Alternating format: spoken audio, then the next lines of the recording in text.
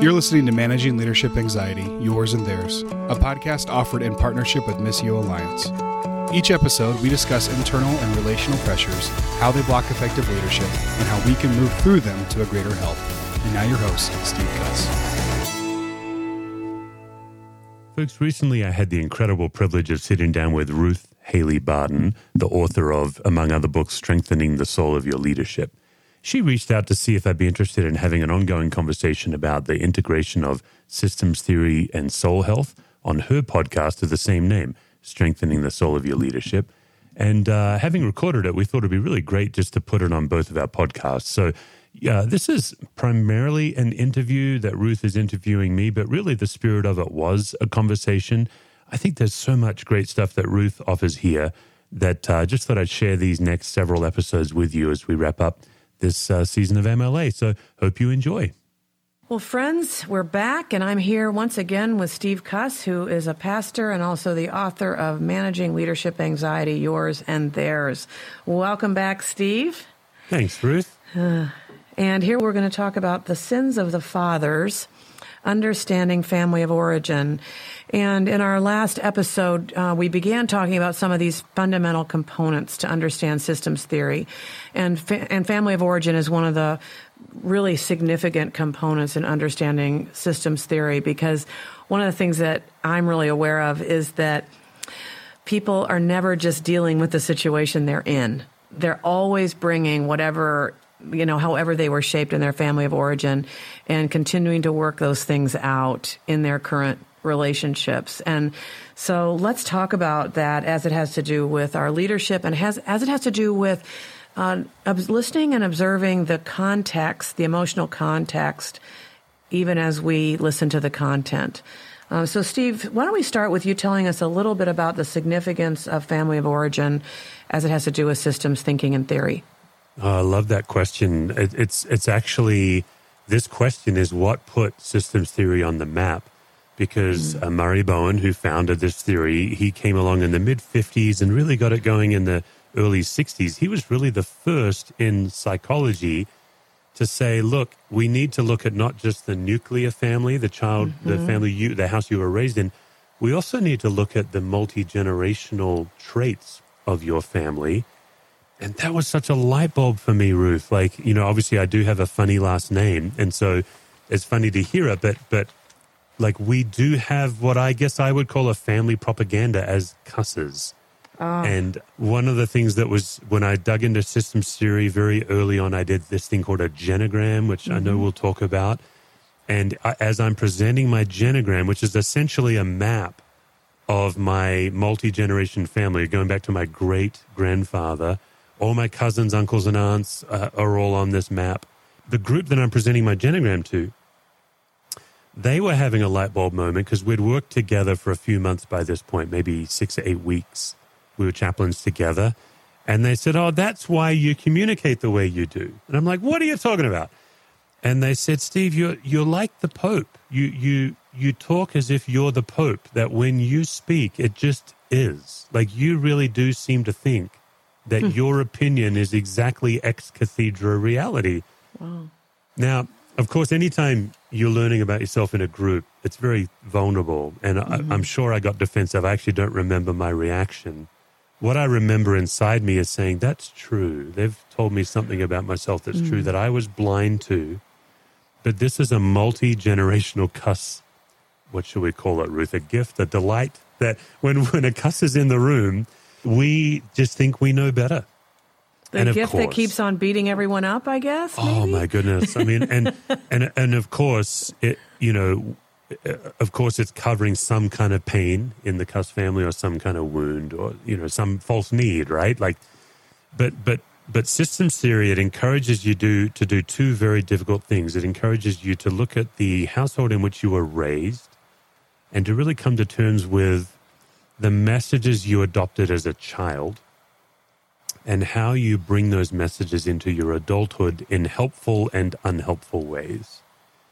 So if I look at my childhood, what's interesting about this, Ruth, is in our last episode, we really made a case to say this isn't about blame. Never more so true than when you're doing family of origin work. Yes. If you're doing your family of origin work so you can finally blame dad and finally blame mom, it's going to be futile.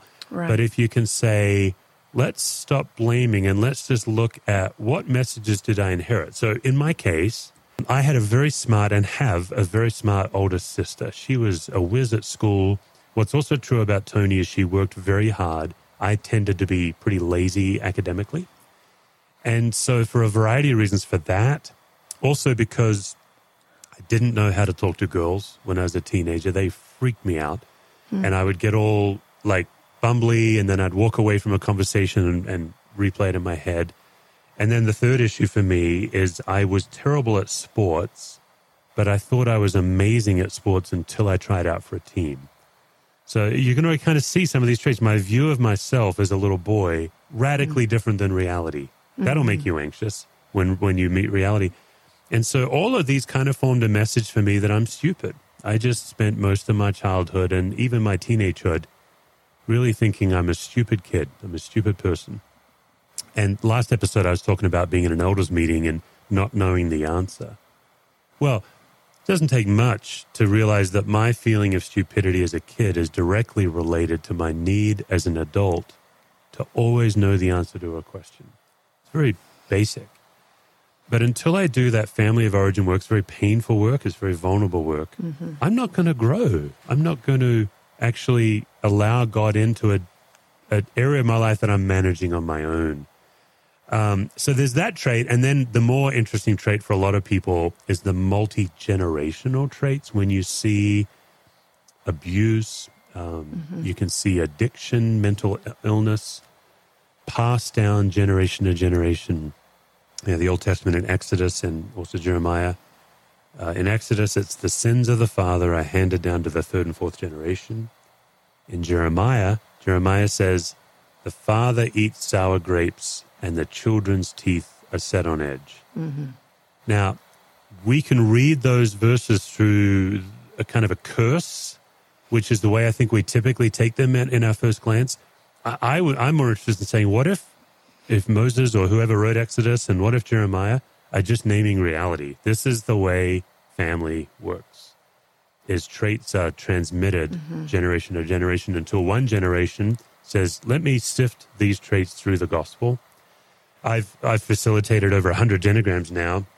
I remember one of them, very powerful, where he found the family Ku Klux Klan letter and burnt it ceremonially, got the family and had a ceremonial burning to say, as for me and my house, that's not who we are. We are about the opposite. Like what he was doing was taking a family generational trait and sifting it through the gospel and making a bold declaration. So, yeah, let's see where you want to go, Ruth, because obviously this is a big topic, but it's so powerful and so rich.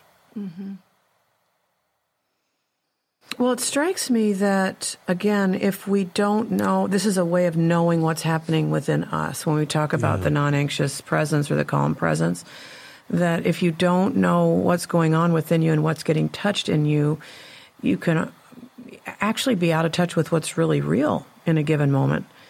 So somebody does something very innocently, they didn't mean anything by it, but it touches something in you that has to do with a generational trait or characteristic or pattern or wound.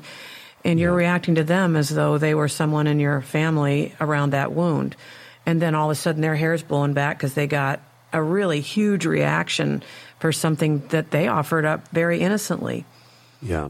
And sometimes that huge reaction looks like with getting smaller too. Sometimes you'll be in a situation and someone will touch something on you and you'll shrink yourself down and diminish yourself. Yeah. Yeah. Yeah, it's interesting work because if chronic anxiety is built on false assumptions and false beliefs, what often happens in our family is we take things that might be true, but we make them universally true. And I think that's where we get bound and stuck. So what I call it, at least, is family propaganda. I'm inviting people to look at the family propaganda that they've inherited and to really sift it through the gospel of Jesus. Yeah, so, Ruth, I was pretty young when I started this family of origin work because chaplaincy required it. I was 24. What was the situation for you? What was going on where, how old were you, for example, when you decided to look into family of origin as it relates to spiritual growth? Well, it was in my early 30s, and I think it was really because there were things in my family that I didn't understand and that we weren't solving with the normal tools that my parents had. So my parents had, at that time, they had Dare to Discipline by Jim Dobson, and they had Bill Gothard. And so if that will tell you a lot that I'm naming that those were two of the greatest influences on my parents' parenting, and that they didn't have much more. There wasn't much more for that generation. And there are real limits, and in some ways, those teachings contain things in them that are very, very destructive, actually, as well. So it was a curiosity, it was a stuckness, it was hitting up against the wall of what I had in my family of origin, and even more than the typical Christian piety, like reading the Bible more and praying more and trying harder. I was pretty much done with that too, because I had done all that for many, many years, and that wasn't getting me unstuck either. So it was really this sense of casting about and looking for something else that would give real insight to what our family was experiencing, and then, what I was experiencing within myself. There's so much here, Ruth. If you're comfortable, I'd love to dive in on 3 different areas on this. The first one would be your parents. Mm-hmm. And what I love about what you shared, you actually named some books. What's interesting to me is Systems Theory is not about blame. You shared it in a way. You weren't blaming. But what was probably going on, I would imagine, with your parents is none of us really know how to parent. And here we are with these kids. We're looking for someone to help us. Mm-hmm. And so they did the best they could with what they had. And yet what happened to you as a kid is that then formed a message in you. I wonder if you'd be willing to share, okay, what meaning did you make as a kid that you brought into adulthood? Yeah. Well, that we were all so sinful. And it was the worm theology, and the discipline, the harsh discipline. And, maybe some children need that, but I didn't. But my parents didn't know how to nuance that at all. And so there was an experience that I had, and this was a little bit later on, but I understand it now through systems thinking, is that I was treated harshly at a church where I was on staff, and unfairly. And I didn't know what it was about. I didn't understand it. I'd never been treated that way before. And my reaction was to sort of lay down and die. And the people around me who were watching it said, Ruth, why don't you stand up for yourself? You don't deserve to be treated that way. Why don't you stand up for yourself? And I didn't have an answer to that question. I didn't know, but I physically, literally, viscerally could not stand up for myself. But I didn't know where it came from, but it felt old and it felt primal. And I had a really, really good spiritual director at the time who was also a psychologist. And I told her, I said, this feels really primal. I just can't. People think I should be standing up for myself, but I just can't. And so that was the getting small. So that would be my thing, is I don't get big, I get small. And so she said, if you really want to know where that comes from in your life, just ask God to show you. It was an amazing thing for a spiritual director to do, because it never occurred to me to ask God to show me something that I knew was outside my awareness. And so the Lord answered that prayer, and I saw myself as a very young girl, 4 years old or something like that. The blue eyes and this flyaway blonde hair. I literally saw myself and saw an experience of getting treated very harshly as a child with a spanking. And my parents were still alive at the time. They're not alive now. But I decided to approach my parents and to ask them about what I saw. And my mother immediately kind of fell apart, and she was actually able to talk about the fact that they parented me in a way that was harsher than what was necessary. She said, all we had to do was look at you, and you would obey and all of that. But instead, we were very harsh with you with spankings and things like that based on what they had read. And she said, we didn't need to do that, but we didn't know it. And she was so sad and so sorry. And yet that was a really important moment for me to realize that it was something in my really young life that shaped me into a person who had a hard time standing up for herself when that would be the right thing to do. Because that was in our family system, and I realized that the belief that went with that was that I'm so bad that I probably deserve that treatment. Because I'd been treated harshly when I was a child, and she actually had a very specific incident where I came running towards her with desire to hug her, and she thought I was being rambunctious and actually punished me at that moment. And so she was able to describe for me the exact moment that I had seen when I asked God to show it to me. So, you know, and I had to be aware that probably forever it's going to be hard. Yeah. It's not going to be natural for me to get big and stand up for myself. It's going to be way more natural for me to believe there must be something flawed in me. I must deserve this. And so I can't stand up for myself. Does that make sense?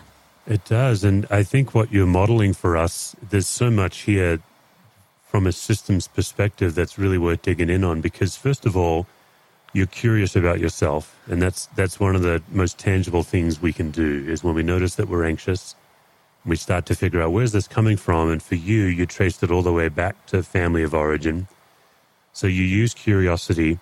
But then in this case, you engage the Lord. And I do think this is such an incredible vista of spiritual growth for so many Christians that they've never, like, this is what's exciting to me, Ruth, is people can listen to this and go on a family system spiritual journey. I'm always concerned that people think I've got one channel, systems all the time, you know, K systems all night long. I'm not, all I'm interested in is spiritual growth. Yeah. And I just think that this is one of many helpful tools. I don't even think this is the best or the only tool, but I will say, if you haven't let the Lord seep in to your family of origin, you do have an incredible vista of growth. But you took it a step further. Like, a lot of people aren't brave enough to go back to their family and have these conversations. What was that like for you when she was reflecting on your childhood? Well, I mean, it was a tremendously healing gift. And I know that not every person is going to have a family that would receive a question like that. Yeah. I mean, I know that she did something that was absolutely remarkable, and that many adults go back and they want a deeper and a better understanding of what happened for them in their childhood, and their parents are defensive and closed and just can't go there and won't do it. So it was one of the greatest gifts. She gave me many gifts, but that was one of the greatest gifts she ever gave, was the ability to be with me and to name a truth that I knew. I experienced it.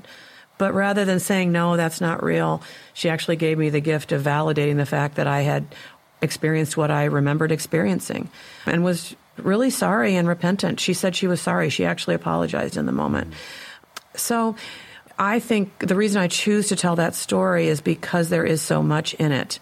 There was, first of all, the awareness of the fact that not everybody would lay down and die and take it like I did. And I was, you said, I was curious about, why can't I stand up even though people around me are saying that I should? Other people, it would come very naturally to stand up and fight. But I didn't I was the possum. I laid down and died. Yeah. And then the prayer, the fact that I had a spiritual director who encouraged me to ask God to show me what God wanted to show me, that was a gift. If I hadn't prayed, I don't think I'd have gotten the awareness that I got. Yeah. And then thirdly, the ability to go back into your family system and actually do some processing.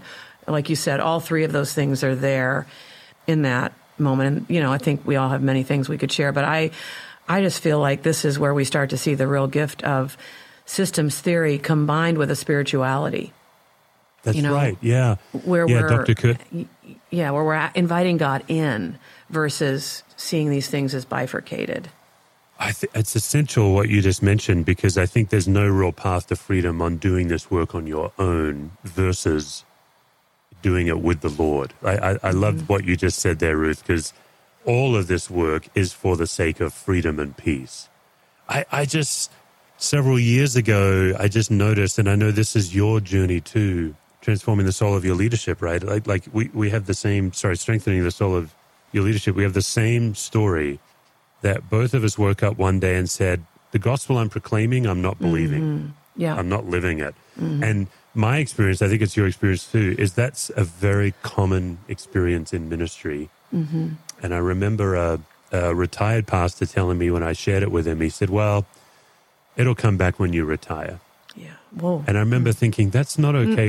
That's not good enough. No, that is not the right answer. And he said it in a way that was like, you're sacrificing for the kingdom. But I was really intrigued by, well, what if I could experience the thing that I proclaim, and that all of my proclamation is out of the overflow of my experience, like the peace and love that I'm receiving. And that does lead me to a couple of things, Ruth. If you're comfortable digging in a bit more on your story, a couple of things that struck me is what happens is the beliefs that we bring into adulthood from our childhood experiences are so deeply entrenched we don't even know we believe them. Mm-hmm. Right. That's where I think inviting the Lord in. And so for you, it was this fundamental idea that I'm a worm. Mm-hmm. I'm very familiar with that theology. But probably I would imagine, I'm making an assumption about you, so I'd love you to check me on this. I would imagine that there wasn't even the option to test that belief for years. It wasn't up for grabs because it just is. But something in you broke when you said, let me take a look at this theology and how it's impacted me. Was that scary for you? I think by the way, Ruth, I'm famous for asking convoluted questions if you stick with me. But, okay. But as you go on the journey from I'm a worm to I'm God's beloved, my experience is that journey comes with some fear that I'm slacking off or getting it wrong. What was it like for you to go from I'm a worm to I'm beloved? Well, I mean, I think that is the whole journey, for people who are raised in that kind of fundamentalist environment, and then when you it's not just the theological belief about wormness, but it was a way of raising children. It was a belief about children. That children are these little maniacs that you have to, the heart is deceptively wicked above all things, and it's the parents' job to beat it out of you, all that stuff. Do you know what I mean? I do. The gospel starts at Genesis 3, not Genesis 1. Yeah, that's exactly right. So, so I mean, I think, even the journey into solitude and silence, which has been a profound journey for me, was the journey into experiencing God's love for me beyond the doing and beyond the behaving and beyond the trying really hard to be good. That in solitude and silence, to me, one of the most incredibly beneficial things that happens in a real practice of solitude and silence is that we experience the love of God, for ourselves as we are in the midst of whatever, the great unfixables of life, whatever it is that we're naming and knowing about ourselves, whatever it is we've experienced in our lives, however addicted we are to performance and achievement. You talked about that some in your own life. Mm-hmm. That in solitude and silence, when we let all that fall away and we receive the pure love of God for ourselves just as we are and the compassion of God for us in the midst of the human experience, that's why solitude and silence are so profoundly transforming, is because we experience the presence of God unmediated by, all the other voices that have spoken to us about ourselves through the years. Yeah, as we dig into family of origin, one of the things we probably should cover is actually a genogram. It is a technical... Yeah, please. Yeah, you mentioned it, and I wanted you to describe that a little bit more fully for our listeners who are not familiar. Yeah, so if you take... a lot of people love to talk about their family, whether they've had good or bad experiences in their family. People just like talking about their family. And so if you think of a family tree, that's a helpful thing to think about. A genogram is essentially a family tree that is mapped to show emotional relationships and relational patterns. So by the time you're done, there's colored lines on it and there's labels on it. And so it looks like a family tree. You generally try to genogram your family back to your great-grandparents if you can. And what you're trying to do is figure out what are the generational traits that have been passed down. What cards have I been dealt? One of the simple questions we ask people, a very simple question, and this could be just something people could ask this week. What's a liability I've inherited from my family of origin, and what's an asset? It's very simple. What's an asset that I love that's been inherited, and then what's a liability? So in my life, an asset is I come from a very adventurous family of origin. My parents eloped to Canada from Australia. They toured the world for 4 years. My dad worked in Formula One motor racing in Europe.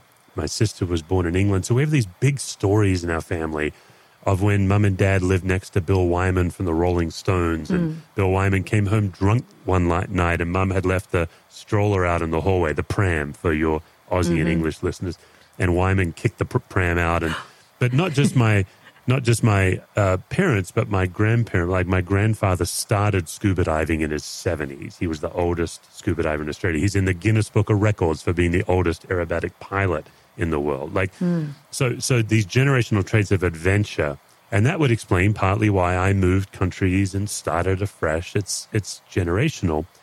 That would be an asset I'm very proud of. And then a liability has really affected my walk with the Lord, which is that cusses never need anything we always help people in need. And when you hear that, you're like, well, that's an incredible asset and is largely why I'm in ministry. I like to help people, but when it comes to prayer, my default, I never pray for myself. I have a list, but I don't. It's unnatural for me to sit with the Lord and just enjoy the Lord's. Now, enjoying the Lord's presence is fairly straightforward for me, but being needy in front of the Lord, very difficult. Mm-hmm. And so I've got a number of people in my life with this transition I'm in right now. I've got a number of people reaching out and praying for me. They're incredibly kind.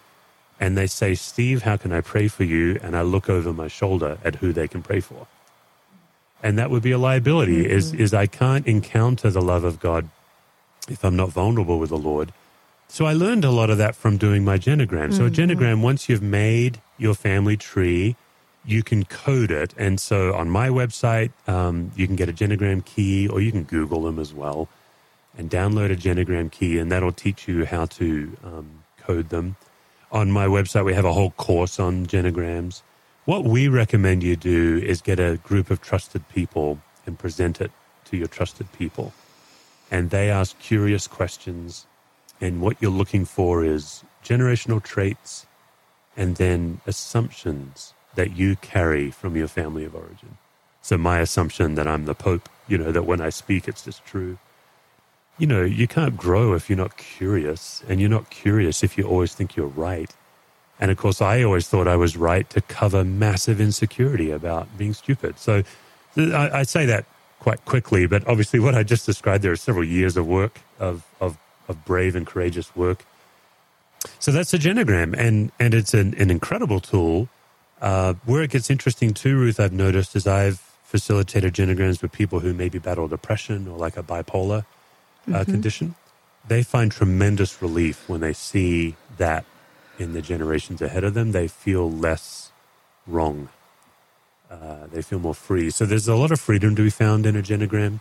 After people present them, you usually have what we call a genogram hangover. It is emotional work. You do get a bit worn out by it. So you have to be kind to yourself. Well, and it takes time, because gathering that kind of information, you have to go back to family members who know things that you don't know and ask them questions and track them down as much as you can. And the other thing, just to be clear about, is that you're not just mapping emotional patterns. I mean, you're actually mapping real things that happened. Like there's a symbol for emotional cutoff for someone who is estranged from the family. There are symbols for miscarriages and abortions and deaths and divorces and affairs. And I mean, like, this is big stuff, and stuff comes out. I think probably for almost anyone who approaches a genogram, they're probably going to find out facts that they didn't know. And you got to be ready. It does this wonderful gift of reminding you that you're human, that your family's human, and that God, supernatural God, can use human-sized followers. You were talking about some of the early books that formed your parents' parenting, and I'm unfortunately familiar with some of those. I remember when I became a parent, there was the Baby Wise movement. And I'll just go on record of saying that if I come across a copy of that book, I will burn it. Okay, all right. Our podcast producer here is jumping out of her seat because she agrees with you wholeheartedly. It's the idea, in that book, the author, I'm sure he meant well, but the shame that he put on parents is mind-blowing to me. The author said, the reason to let your baby cry is because God let his baby cry on the cross, which is just the worst kind of exegesis. Wow. But the whole foundation of the book is based on this idea. And when you do a genogram, in contrast to those kinds of books that are trying to broadly brush something that should be nuanced, right? Like parents already feel guilty about not being good at parenting. That's what should be written about. Is, hey, you're probably, if you love your child, you're probably doing pretty well. There's actually a wider set of boundaries with which to raise a healthy, thriving child than you think. None of us quite know what we're doing. Like, this is what's true. But I remember after I did my genogram, I went back to the patriarchs in the Old Testament because I was like, oh, man, I kind of put my family on display. Like, I hope this is okay. And it was wonderfully liberating for me to realize I'm in a dysfunctional family like everybody else with amazing people who are genuinely doing the best they can, just like I am. And you go back and read Abraham, Isaac, and Jacob, and you're like, you know what? I'm actually pretty good. I'm not a bad dad compared to those guys. And so that's the other gift of the genogram, is it does dent the legalistic pressure that I think is in Christian publishing, not all Christian publishing, of course, to live a certain way to be good with God. I think that's the side effect gift as well. Yeah. And I think another thing that we should say out loud and really affirm here is that you will know the truth and the truth will set you free. Yeah. And the genogram is a way to get at truths that you might not be aware of, that have been holding you hostage in a way you didn't even know.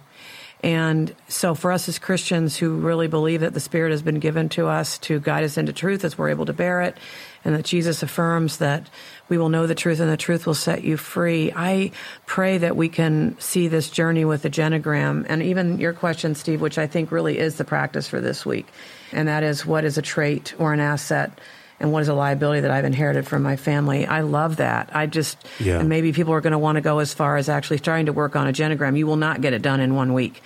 It's going to take you some time to really get a genogram filled out. But, this is the journey towards truth. This is a journey towards freedom. And under the guidance of the Holy Spirit, that the Spirit loves us and cares for us and will only guide us into truth as we're able to bear it. So if we uncover a truth that is new, let's just believe that the Spirit revealed it now because the Spirit knew we were ready. So I wanted to just call attention to one of the things that you say in your book in this chapter 6 on applying family systems to leadership. You say that self-awareness alone will not bring about healthy change. So we're sending people into a journey of more self and family awareness, or themselves in the context of their families. When you say that self-awareness alone is not enough, what is it that we're doing then? Yeah, I think, yes. I think this is a loaded question, Ruth, because I think you've built a whole organization and ministry on what I believe we should be doing, which is what's on the other side of self-awareness. So even if we go back to your story of you came to the end of yourself, you had people that you trust speak into your life, and they said, hey, what you're doing is not what everyone does. Mm-hmm. That was curious to you. You go on this family of origin journey. Okay, so now you're self-aware, but that doesn't lead you into transformation and liberation. I think what God invites the follower of Christ to do is to die to self, is to offer these parts of ourself that are getting us into trouble to God in exchange for God's love and liberation. And so, to me, self-awareness is the beginning of the journey, but I do think, particularly in Western culture, I'm quite concerned that we've made it the end of the journey. Mm-hmm. I know my Enneagram number. I've taken all these profile tests. I know myself. I think we all know people who are self-aware jerks. None of us want to be around them. We certainly don't want to work for them, but they're self-aware. And what they say is, this is just how it is. But they usually say it in a very aggressive way. This is just how I am. You're going to have to deal with it. Yes, right. But I don't think that's spiritual transformation. I think that's false self. So once you're self-aware, now the journey is courage, right? Courage, bravery. I'm sure this was true for you, Ruth. You have to sit in some discomfort and pain. You have to bravely practice. Mm-hmm. Yeah. And then so maybe we could even nuance it a little bit more and say it's death to the false self. The invitation is to die to the false self and to live as our true self in God. Yeah, I totally agree with that. Which, as you say, to set aside an old pattern that you've relied on that has kept you feeling safe, and to lay that aside and do something different is the courageous choice, right? That's the Viktor Frankl moment. Between stimulus and response, there is a space, and in that space is the choice, and the choice is to do something different than the false self would typically do, to go against pattern. I would also wish to say that Viktor Frankl space can sometimes be a space that takes 3 years. Yes. Sometimes when we hear space, we say, I've heard the podcast. Oh, it's 3 seconds. I got to make the right choice. Yeah, slow work for sure. And so being kind to yourself is so important. Yeah. Oh, what a great conversation this has been. Thank you, Steve, so much. And as always, we want to leave our folks with something to practice. And I just love the question that you offered up. What's a trait in our family that was an asset? What's a trait in our family that has been a liability that I've inherited? And maybe even taking the step to explore doing a genogram, and hopefully with some help and guidance. I too was able to experience putting my genogram together in these trainings where we had a small group to work with. And it's really, really helpful to work with people who kind of know what they're doing and can support us a little bit. So I would suggest that, and maybe your website is a good place to go to receive some of the support that people might be looking for. And Ruth, I can feel us wrapping this up, and I am compelled just to give one thing. I'm sorry, I can feel you're landing the plane, and I'm relaunching it here for us. But, for people who are in Transforming Community, it makes sense to me that they could do a genogram in your community. But for maybe your listeners who are not part of Transforming Community or any of my work, and they're just listening, their best next move would be to call a marriage therapist. Just call a Christian marriage therapist in town and bring 3 friends. I know it sounds funny, and pay a therapist to facilitate your genogram for you. Oh, that's a great idea. Very simple, because most marriage therapists are trained in systems theory. They're very familiar with genograms. And bring your friends, bring people that are curious, and you'll have a great time. But let somebody who's trained. I'm seeing a cocktail party actually in my own mind. Wouldn't it be fun? Yeah, get some the cocktails friends, the going therapist, the genograms, and but for you're making it sound fun. Well, people have heard about it and say, "Oh, I really want to do that." I would say tangibly, that's your next step: is hire a Christian. I think a Christian therapist, because they can bring gospel into it. But you can bring your friends to therapy. There's nothing stopping that. You bring your cheerleaders in, and get the cocktails flowing. You have a great time. Yeah, that sounds good. I think we're going to have a fun week paying attention to this. And for some of us, let's just also set the expectation. This is not something you're going to get done in a week, but this might be a calling and an invitation that'll unfold over the next several months for you. Yes. And so I just feel like I want to pray right now and just ask God to guide us and our listeners. God, we thank you for just the ways in which you challenge us towards our growth, and you bring to us these tools as we're able to bear them. And so for those who are listening today and they feel a stirring, they feel something rising up saying, yes, I've been waiting for this. God, give us the courage to walk in and to trust the Holy Spirit to be our guide and to guide us into truth as we're able to bear it. We thank you for the Holy Spirit, who is our counselor and our advocate and our guide. Make us faithful and courageous as we respond to these things. In Jesus' name, amen. Amen. Friends, if you're listening to this in May or June or any time around there in 2022 or afterwards, then the Calm, Aware, Present Journal is available for pre-order. We're placing orders in May, and then in June, you can go to www.stevecusswords.com. And depending on when you click on it, that'll either link you to the Kickstarter campaign for pre-orders, or if you're a little after that, it'll link you to the Capable Life page where you can place your order. We'll be delivering journals in August. As we've been saying over and over, everybody needs an intentional, proven path. And the Calm, Aware, Present Journal is a 12-week journey, giving you a new tool each week, as well as daily reflection questions, midweek pause, and then an end-of-week reflection to help you lower reactivity and increase connectedness. So if you want to know more, go to www.stevecusswords.com and you can click through to place a pre-order for your Calm, Aware, Present Journal. For more resources, visit stevecusswords.com or missioalliance.org.